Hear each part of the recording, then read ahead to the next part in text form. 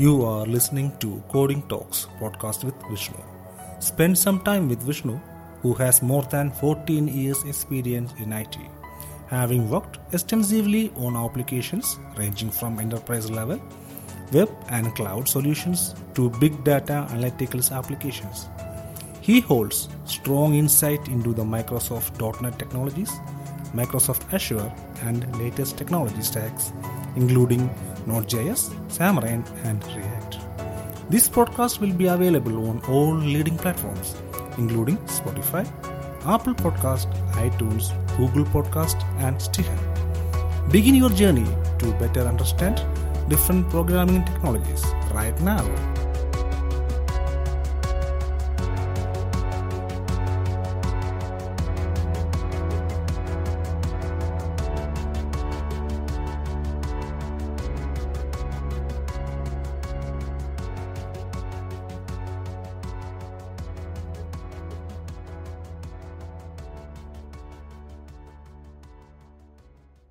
Thank you for tuning into another episode of Coding Talks.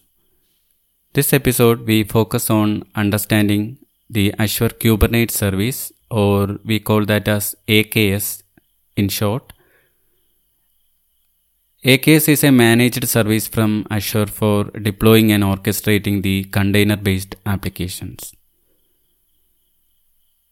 So we are going to discuss about AKS, and by listening this episode, you will also gain some knowledge about what is Docker, what is a microservice, what are the benefits of using a microservice architecture. We won't go that much deep into all these things, but you will get a familiarity so that you can speed up yourself in developing container-based applications.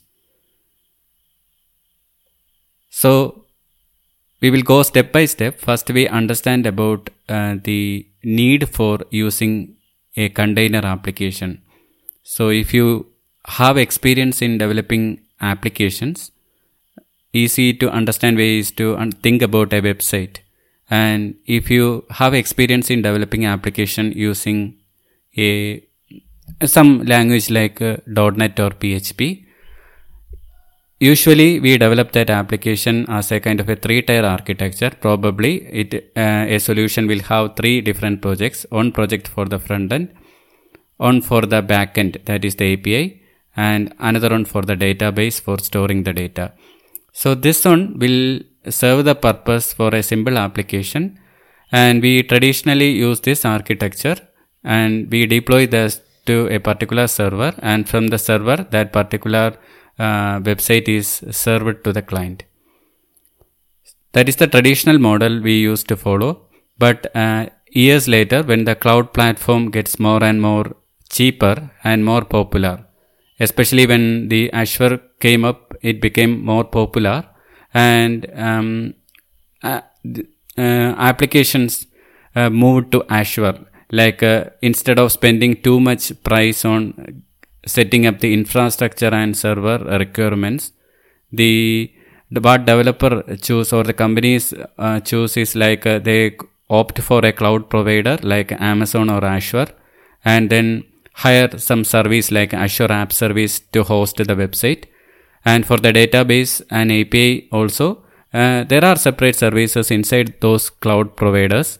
In Azure, we can use the Azure App Service to host the website API. And there is a managed Azure SQL DB also in place, so that instead of hosting our traditional DB, on-premise DB, we can use a managed Azure SQL to serve our purpose. So we discussed just now about a traditional website architecture where we were using an on-premise server first, and then we now, as cloud evolved, we are now moving to the cloud. So now, what happened is like when we move that to cloud, it works fine. But when the requirements become more and more complex, for imagine if your website has a new requirement like it has to upload some files and to do some processing, which is kind of a complex processing, and it involves some time.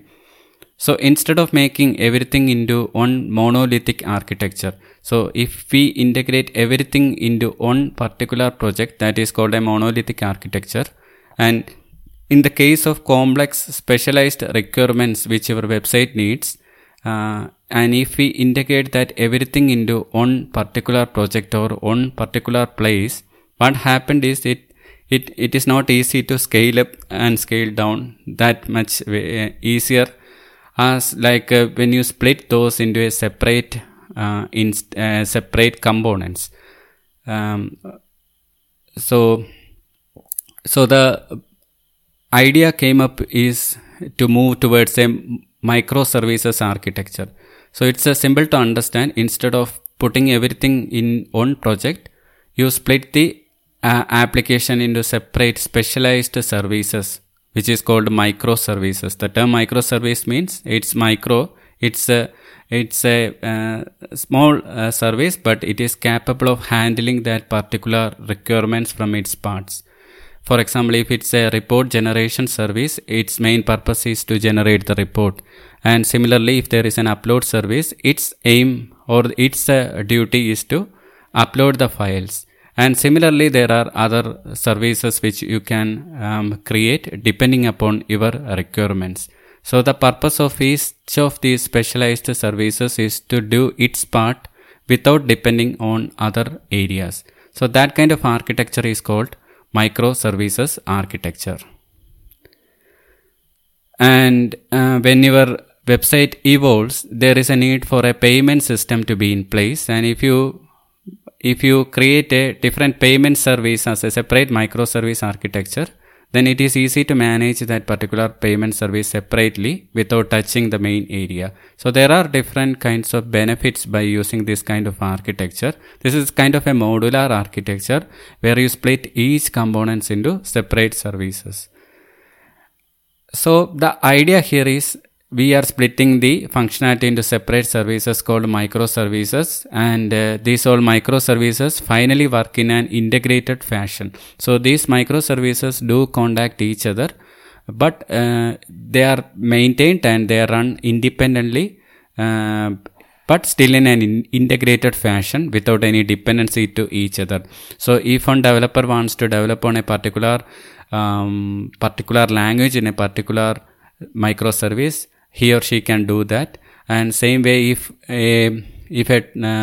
one wants to scale up and scale down a particular service depending upon the load, they can do that independently without touching any of the other services.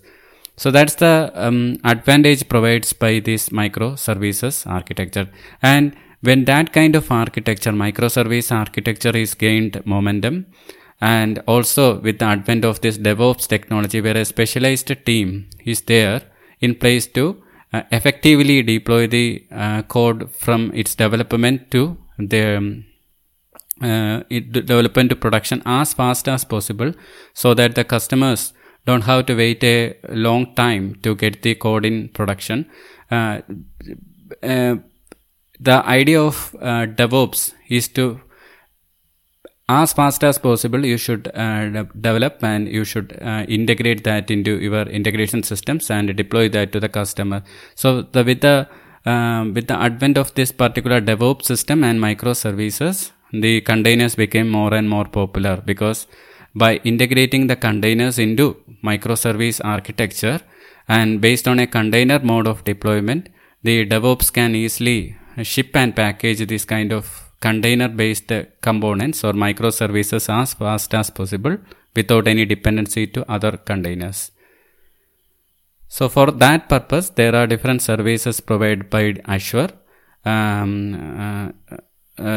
Not Azure, there are different services provided by different cloud vendors, and from the Azure side, it's called the Azure Kubernetes services, and from the Amazon, it provides a managed Kubernetes service called Amazon Elastic Service.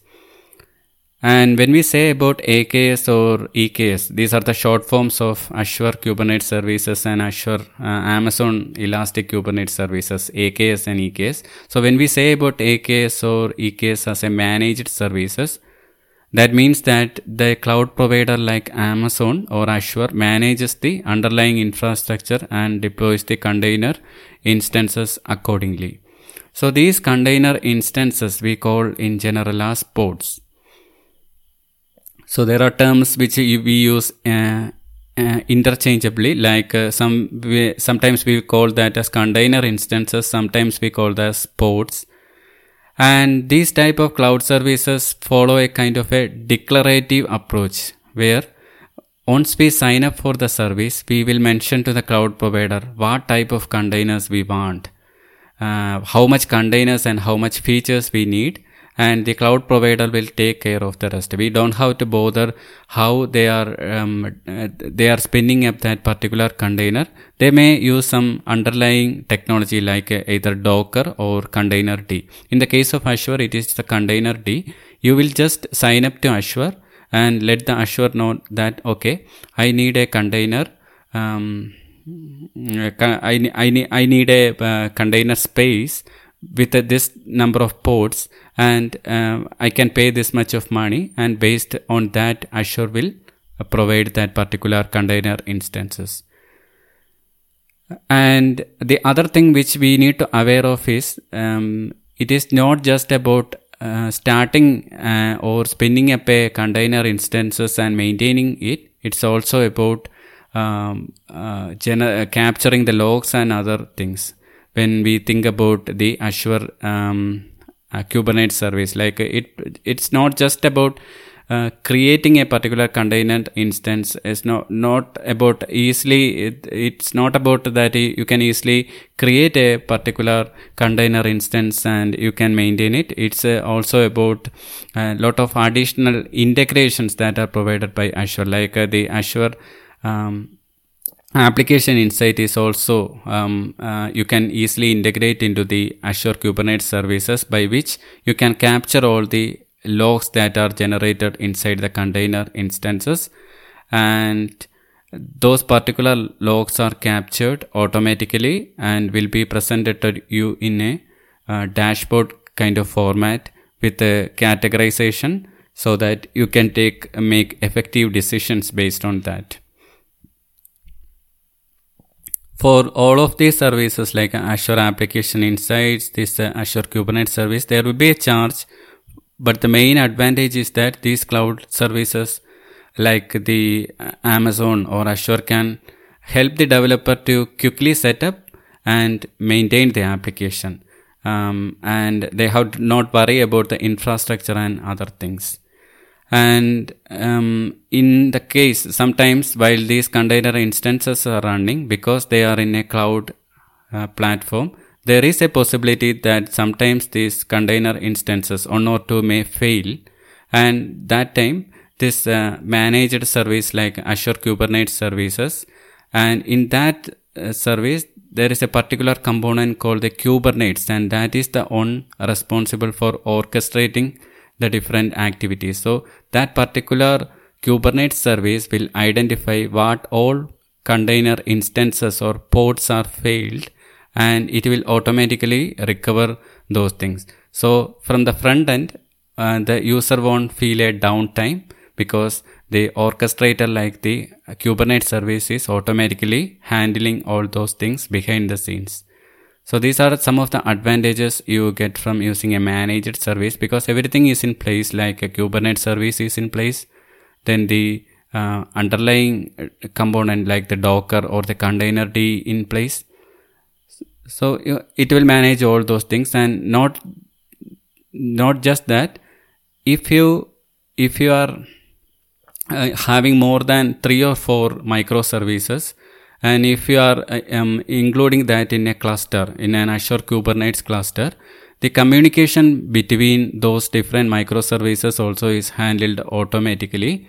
And the Azure also will create a load balancer on front of all these things, so that it will provide a public IP, and so that your components you can communicate with your particular microservice with a particular IP, and the internal communication between the particular microservices, that is within each of these microservice, will be handled off by Azure itself. So you don't have to bother about that. Now we have just understand that we will create a microservice architecture based components or services, and for your application it may contain more than 3 or 4 components ideally, but sometimes on a minimum it will be having 1 or 2 microservice in short, and you are going to deploy that to Azure Kubernetes services. So let's understand why when we split like this kind of separate components, and based on this this kind of separate microservice architecture, what are the advantages you gain from that? So it's quite good to understand those things as well, because that can help you to take decision whether we should go for a microservice architecture or not. So now the first thing to understand here is like creating this way or splitting an application into this way into multiple components creates a bit of complexity, and the software developer has to architect these things properly at the start of an application. And sometimes if it's an old legacy application, converting that to a microservice is also challenged, because the application is created like a monolithic architecture. But for the new application or the new project which you are going to start working on, it is bit easy to architect that application using a microservice, but still there is an effort involved there, because lot of decision has to be taken as what all functionalities need to be split into each of these different services. Does there is need for a separate database for each services? And we have to think about how each of these microservices communicate with each other. So in the case of Azure, we don't have to bother about this one, like how the microservices are communicating with each other, because just like we discussed earlier, Azure will automatically handle that. But if you are going for other different service, not a managed service, you have to bother about that thing as well. So there are a lot of different questions in mind when we develop a particular project using a microservice architecture. So to answer all these questions, a developer or a software architect needs to make proper decisions, and it will take some time and a bit of challenge also, especially in case of legacy application. But on the other hand, the main advantages that these microservices architecture provides are quite numerous. Like one of the main advantages is the independability of different container or the different microservices. So each microservice stands by its own. So because it stands by its own, it provides a lot of scalability. So you can individually scale a particular service without affecting other services. So this can save cost and provides more flexibility in dealing with services. Because some of the less utilized or underutilized services can be scaled down to lower its cost without scaling down the other parts of the application.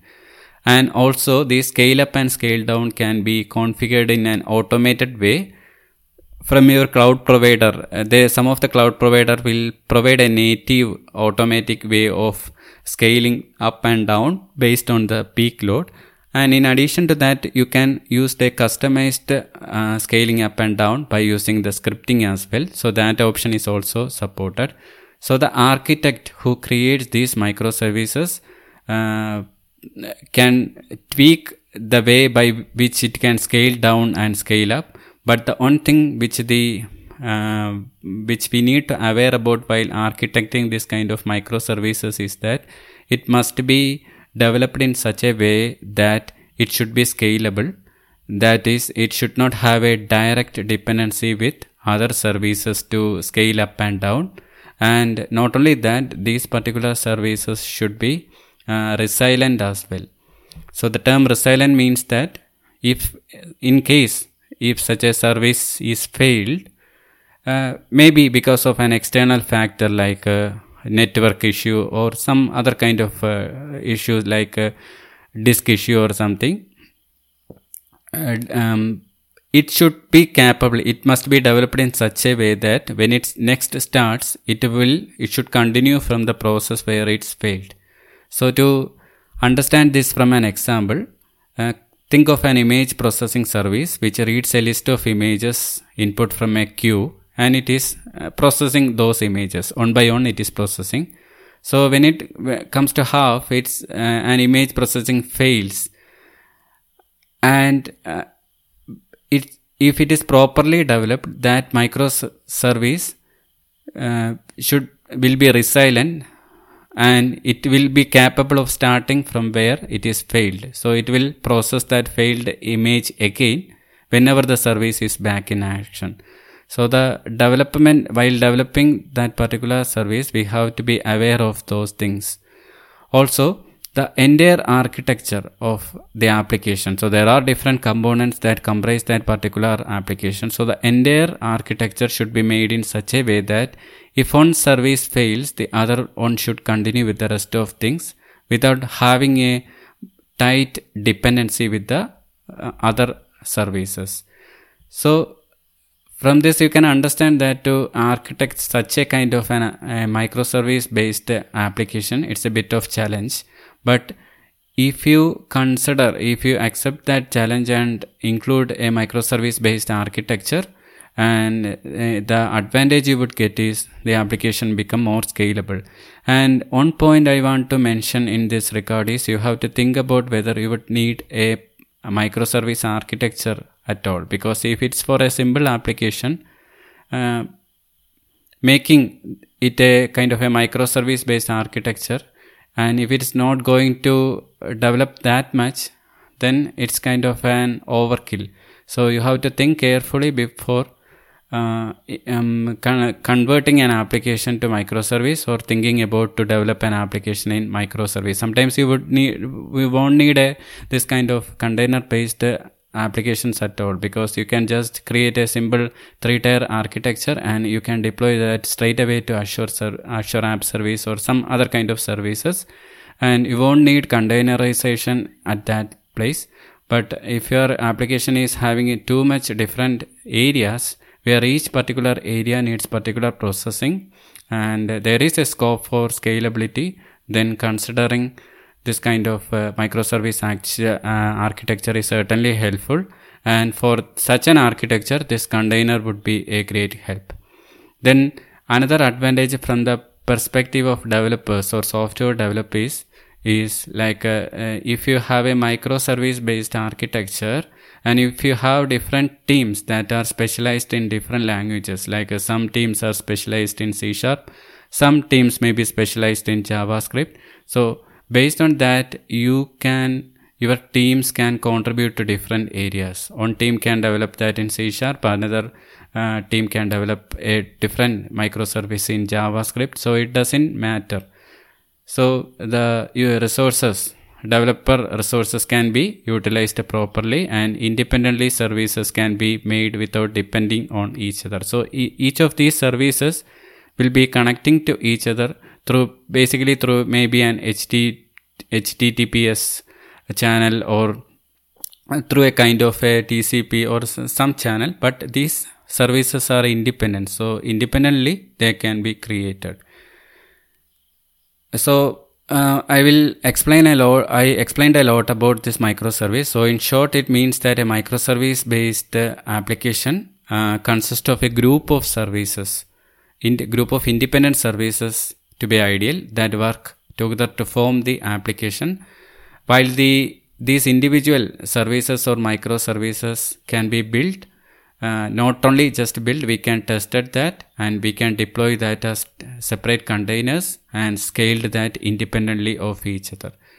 So now we understood that we will have an architecture with different microservices, and we can deploy each of these microservices independently without bothering about each other. So that is another advantage from the point of deployment, like when one particular area needs some updation or some improvements in code. For example, in the payment, if the payment is not working properly and needs some maintenance, you can your team who is specializing in that particular payment area can work on that particular area and deploy that particular part independently without affecting other parts.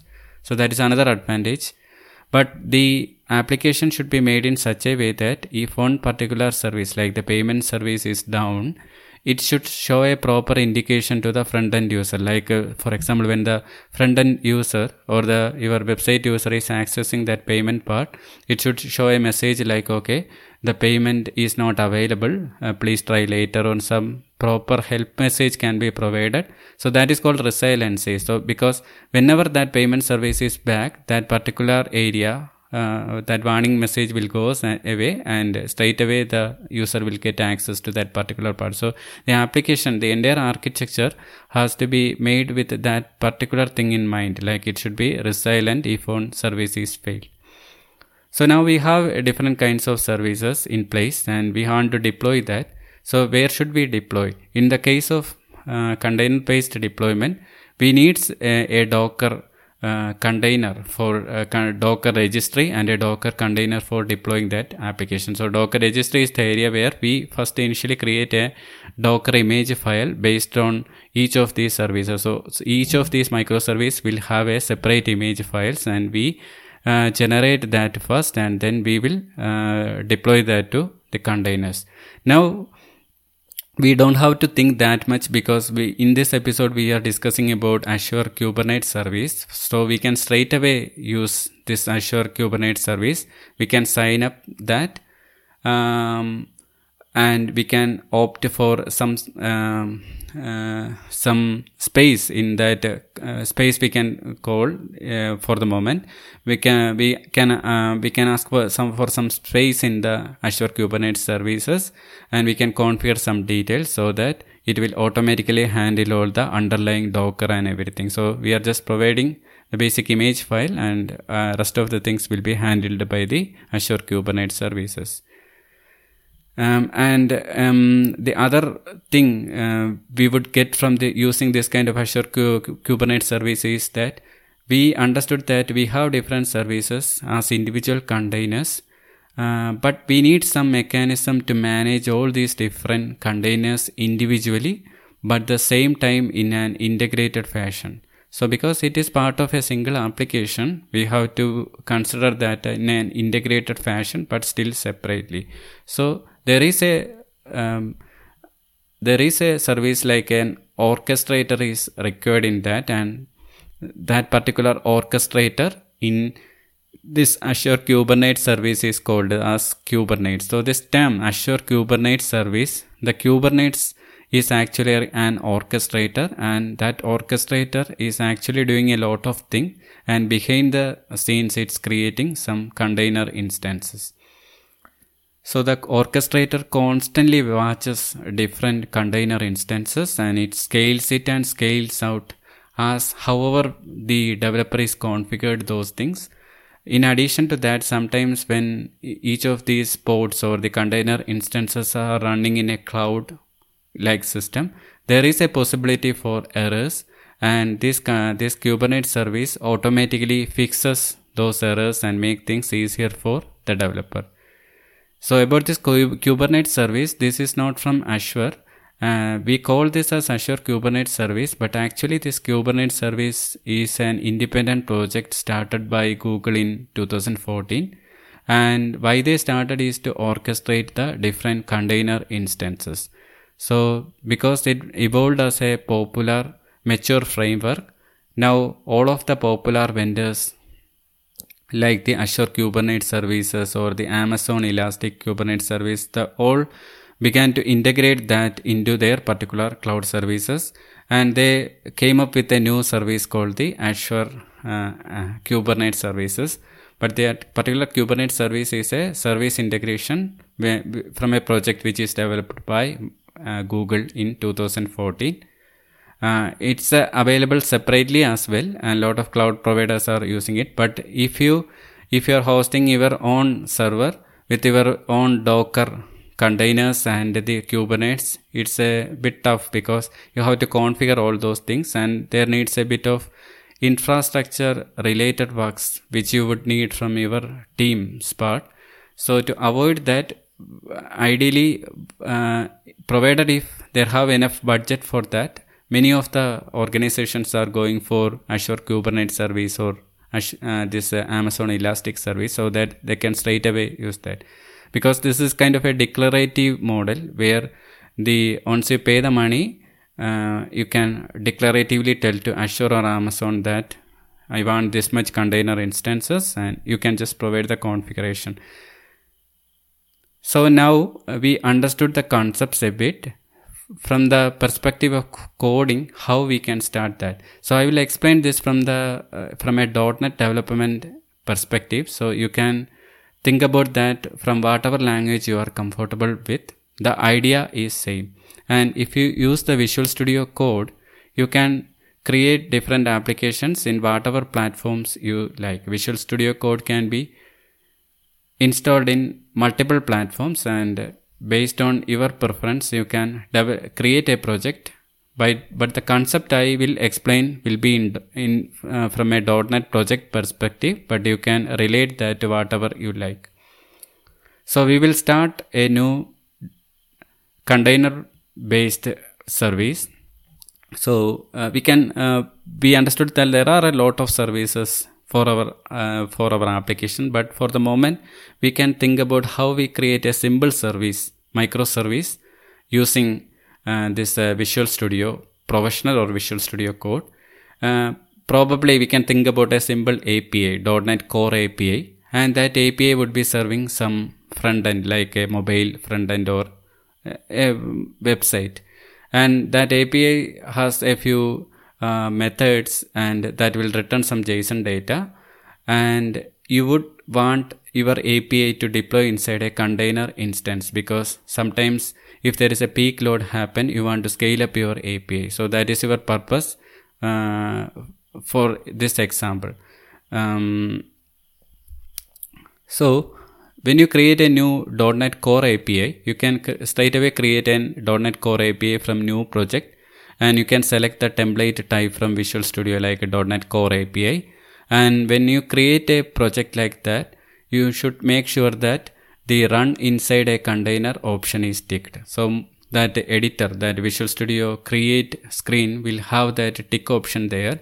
So if you tick that, this run inside a container option, Visual Studio behind the scenes will create a container file or Docker file for you. So that is the difference. If you create a project without this runs inside a container option, it won't create a container file. But if you create a container run inside a container option with tick enabled, Visual Studio will behind the scene create a Docker file for you.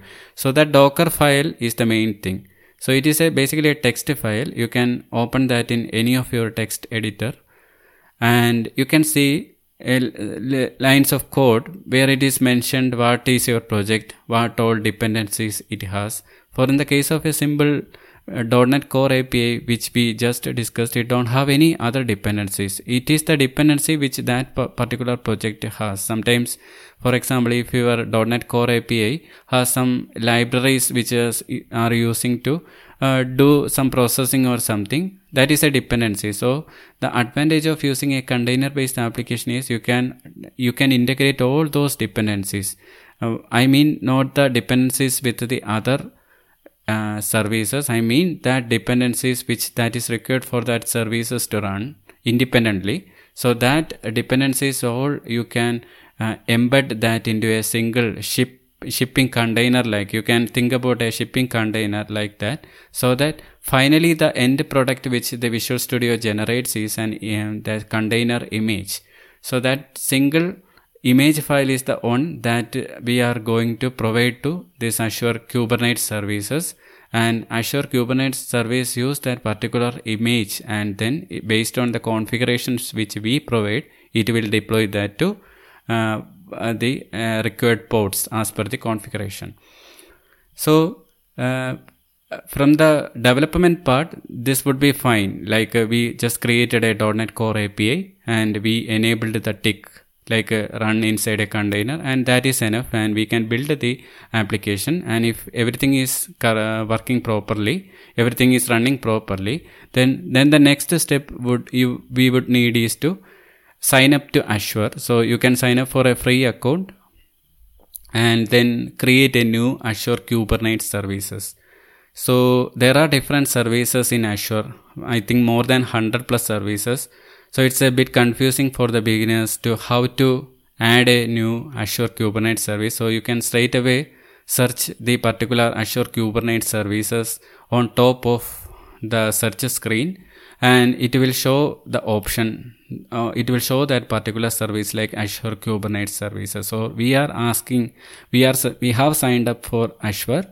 And we are asking Azure, okay, let's provide a service called Azure Kubernetes service. So next, the Azure will provide a screen for you to add a Kubernetes cluster. So here you have a lot of options to configure while creating the cluster. But for understanding purpose, let's stick with the defaults from the portal. So many of the defaults will be provided automatically by Azure itself. And some of the things which you need to provide is a resource group. So give a unique resource group name and hit OK. And then we have to provide the cluster details as well, especially the cluster name. So in this case, you can call the application as a sample AKS application or something. Then you have to select the Kubernetes version which is available at that particular time while you are developing. And you have to select the availability zone as well. And one thing to keep in mind that for production environments, deploying a cluster in an availability zone is the recommended one. For learning or staging purposes or just to do a POC kind of things, there is no need to deploy that in an availability zone. So you can use whatever you like. You don't have to select an availability zone there, but for the production environments you have to deploy the AKS cluster in an availability zone. So the next thing we have to select is the type of machine we want the container instance to run. So there are different ones provided by Azure, and each one have a various cost associated with it. For the purpose of studying, we can select the DS2 V2 option, where we can select a node count to 2, means 2 container instances can be selected. And once everything is in place, you can click OK and create, and then it should take around 10 minutes, roughly 10 minutes. And once the deployment is complete, you can check the deployment details from the Azure portal. So after the deployment, you can click on that particular cluster which you just created from the Azure portal itself, and it displays the name, the location, and the API server address. And also you can see a lot of navigation menu on the left which provides different options basically to how to manage your cluster. And there is a section called the Kubernetes resource section, which gives you an insight about the workloads that you are running on your cluster. So you could see, for instance, how many deployments are running and how many pods are actually running in your cluster. In this case, which we just discussed, we were using 2 pods, so you can see that as well. And you can also create new resources on your cluster as well. And there is a node pools pane. So that can be used for scaling the node. For example, if you want to have a feel that, okay, at evening time my application is going to require more processing or more nodes, you can add that up. And if there are no users, you can remove nodes as well with the minimum of nodes so that you can lower the cost. So the basic idea is you can upgrade and degrade the nodes individually. And there is another one thing worth mentioning, like the cluster configuration pane, where you can instruct the particular Azure Kubernetes service to upgrade the control plane to a newer version. So this will take some time, and once that is upgraded, so it will be having the newer version. And there is a pane which called the insight pane. So that is the area where the logs are collected from the different container instances and display it to the user. So that will give an option for you to monitor your cluster infrastructure and the workload that are running on the cluster. So everything is in place. So you can see all those things from the Azure portal itself. And in additional, there is an option called a Cloud Shell icon, which you can probably see on top of the particular Azure Kubernetes service. So this Cloud Shell is a shell which is used to interact with the particular Azure service. So you are going to interact with your Azure Kubernetes services from this area. So first time when you open the Cloud Shell, it will ask what type of scripting language you want. So for those who are familiar with the .NET, the PowerShell will be an ideal option, or for Linux professionals, they can choose the Bash as the default shell experience. And then it will ask for a storage location, and sometimes while creating the storage, it will generate an error, and in that case you can restart your Cloud Shell. And if everything is in place, the Cloud Shell will be running, and you can use that particular Cloud Shell to interact with your Azure Kubernetes cluster. So now we understood that we have generated a Azure Kubernetes service cluster. We have provided some details, and that is running, but it won't have anything because we have created an application, but that is in our local machine only. We have to deploy that. We will think about how we can deploy that a bit later. First, we can understand what all things we can do from this particular Azure Kubernetes Cloud Shell. So the command line tool that is used to interface with the Kubernetes cluster is called the kubectl, Kubectl. So the benefit of using this kind of tool is that, along with many others, comes pre-installed and maintained regularly. It provides a lot of options. So so you have to first connect to it using a command called the AKS space get credentials, followed by the resource group name and the name of the cluster which you created. And once that is connected properly, then you can access the particular nodes inside it. So this AKS space get hyphen credentials, the syntax and the correct detail of usage is provided in the Azure documentation. So you can just search for AKS space get hyphen credentials, and it is followed by the resource group parameter and then the name of the cluster which we just created earlier, like the sample application AKS or something. So if it is connected properly, then it will provide a link to provide an option to enter the particular kubectl commands, and you can provide like a kubectl space get nodes. So what it does is it will get the nodes, and we already know that we only configured to generate 2 nodes, so it will display the particular 2 nodes with a ready message. So the more the number of nodes, the more will be the cost associated with it. And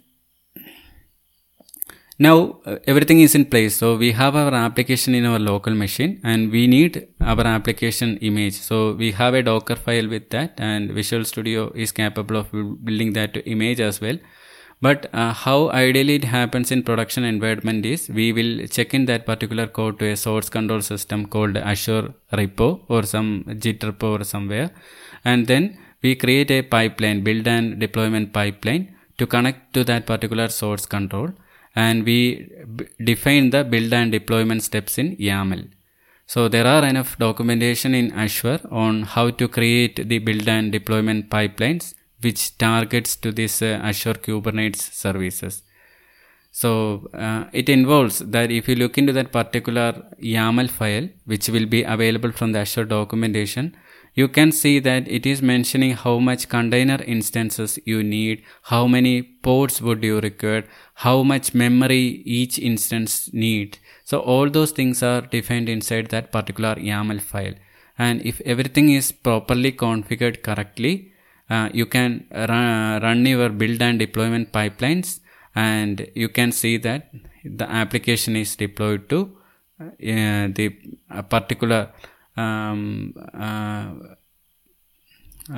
that particular clusters. We have already created a cluster, so you can see that if everything is deployed properly, it is properly to the clusters.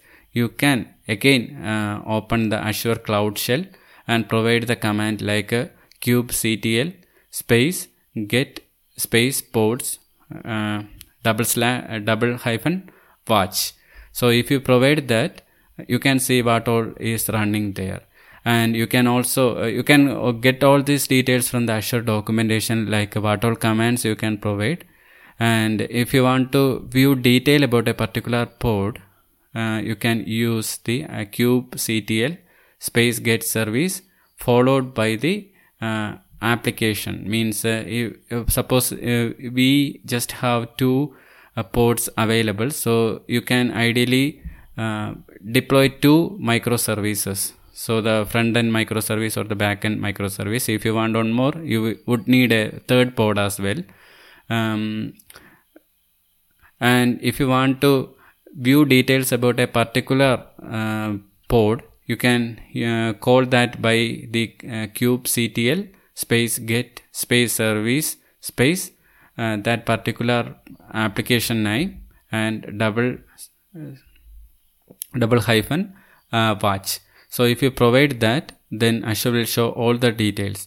And in addition to that, sometimes you would need to understand what all microservices are deployed to your particular cluster. For example, we just create a new AKS cluster, and the idea is it should be an integrated cluster for all the different microservices which we just created. We can scale the microservices independently, but we have to we want to see all the microservices that are deployed to the particular cluster.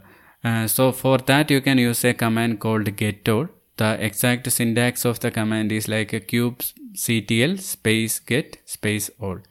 So this is how we view the objects from the objects or the pods from the Azure CTL. So you can view the objects from the Azure portal as well. For that, you have to click on the workloads in the left hand navigation menu of the AKS, and you will see all the deployments in your cluster. And just like we have discussed earlier, we created our own cluster and our first Kubernetes application, and you can see that two pods are available. Mainly you can deploy a front end and a back end, and the communication between how these two happens will be automatically managed by the Kubernetes. You don't have to worry about that. And the details about exposing them to the outside world will be on a base of a front end called the load balancer. That is also created by default when you create a cluster. And the external clients like the front end client or the mobile client will be calling this particular API through that load balancer, and behind the load balancer these different pods or the container instances are running. So you can scale the container instances up and down, and that all will be load handled and deployed accordingly to the whatever required users, like mobile clients or website clients or whatever. So now we understood about how we can create an application. What we have done is we created a new project in Visual Studio. We made sure that the run inside a container is enabled. We also created a new cluster in AKS. We defined the ports, and we defined a YAML build and deployment, and now everything is in place. So that based on that particular YAML file, how we defined that this particular Kubernetes will deploy these particular things properly. And if you don't want for example, if you want to clean up your deployment, what you can do is, we understood that we created everything from that YAML file, and based on that these are created. So you can just delete that particular YAML file, and we can see that all the objects also getting deleted. So now we can understood a bit about the different deployment concept in Kubernetes as well. So a deployment is linked to a replica set. So the deployment is an object in this Kubernetes that is used to define the desired state of an application, maybe dev, production or QA. But when we deploy this kind of AKS cluster, what it happens is it creates a replica set. So a replica set is an object in Kubernetes that guarantees that a certain number of pods will be always available. So a replica set will ideally create one or more pods, and a pod is an object in Kubernetes that is a group of one or more containers. So we use the term interchangeably, but this pod can be also called as an object which contains one or more containers. So we understood that we used a static YAML file to deploy the application. So this is fine for this example, but when it comes in complicated application which having multiple environments, it is quite difficult to manually edit the YAML file for each environment. So at that time, usually the TOPS developers use a tool called Helm. So Helm is kind of a package manager for Kubernetes. So this Helm tool helps you to deploy, update and manage Kubernetes application at scale, especially when you have multiple environments. For this, we need to write something called the Helm charts. So for understanding about Helm charts, you can think about it as a parameterized Kubernetes YAML file. And for the example which we just discussed, the YAML file is a bit static, and you would need to make changes to reconfigure. For example, if you want 3 pods, you need to change that YAML file. You can of course change that from the Azure portal, but deploying via a YAML is the preferred way. So to make changes, you would need to change the YAML file often. But the advantage by using a Helm charts is that you can use these Helm charts to allow you to write the YAML files with certain parameters in them, which you can dynamically set at the deployment time. So this setting of parameters can be done through a value file or as a command line variable when you deploy that particular chart. So based on that particular parameters, you can tweak how it is deployed. So if you provide different configuration variable like how much number of ports, how much memory is required for each different environments, you can all configure that through the Helm charts with the certain parameters, and by editing that values in different environments, you can create a single YAML file with its parameters get through the Helm charts, and that varies for each environment as well. Now we understand about how we can deploy the application to Azure Kubernetes service in a form of microservice container. Let's understand a bit about how we can scale the AKS cluster. So of course you can manually scale the different pods as you like, but that is not an ideal way, because sometimes we need to scale out or scale up depending upon the requirements. So there is a service called HPA inside this Kubernetes. So HPR can monitor the CPU metrics, not just CPU metrics, it can monitor other things also, and it can decide whether new pods should be added to your deployment. For example, if the processing is above 50%, you can define you can mention to the HPA that okay, let's create this much additional nodes, and it will automatically create that. So the second dimension in the Azure Kubernetes service is the number of nodes in the cluster. So the number of nodes in a cluster defines how much CPU and memory and available for all the applications running on that cluster. So you can scale your cluster manually by changing the number of nodes, or you can use the cluster auto scale to automatically scale your cluster. If there is not that much memory available, then you can reconfigure that to create additional memory as that like. Then these are all the things which we need to understand about the Azure Kubernetes services. And when it comes to the actual production, certain things will be taken care of by the Azure Kubernetes services, like the failure case. Because if something wrong is happening in a node, or kind of because either due to an Azure outage or some kind of virtual machine issue, or a kind of an operating system crash. So the Azure Kubernetes monitors always these kind of node failures, and it can recover automatically. But sometimes we need to be extra careful, like, if this happens, what we need to think about, like the resource utilization. If the resource gets exhausted, what it can happen and how it can recover. All those things you can define. So all those details, how to recover from that, and all those things are mentioned in the documentation. So you can go through that. And the main important thing when related to deploying an AKS cluster is the integration of the Azure Application Insight, because that can help you to understand whether a particular pod is running properly, what all are generating, all those things.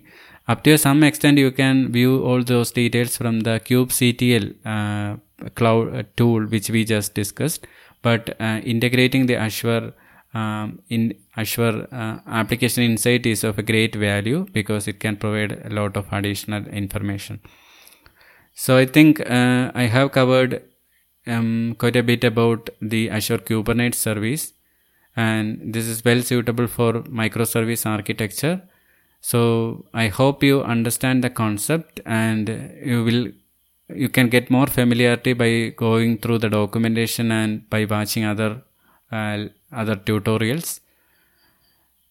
Once again, thank you for listening to this podcast, and we will come up with another topic on the next episode. Thank you. Thank you for listening this podcast. If you are interested in learning more from Vishnu, kindly subscribe Coding Talks from any of your favorite platforms, including Spotify, Apple Podcast, iTunes, Google Podcast and Stitcher. Have a nice day, and hope to see you over in the next episode.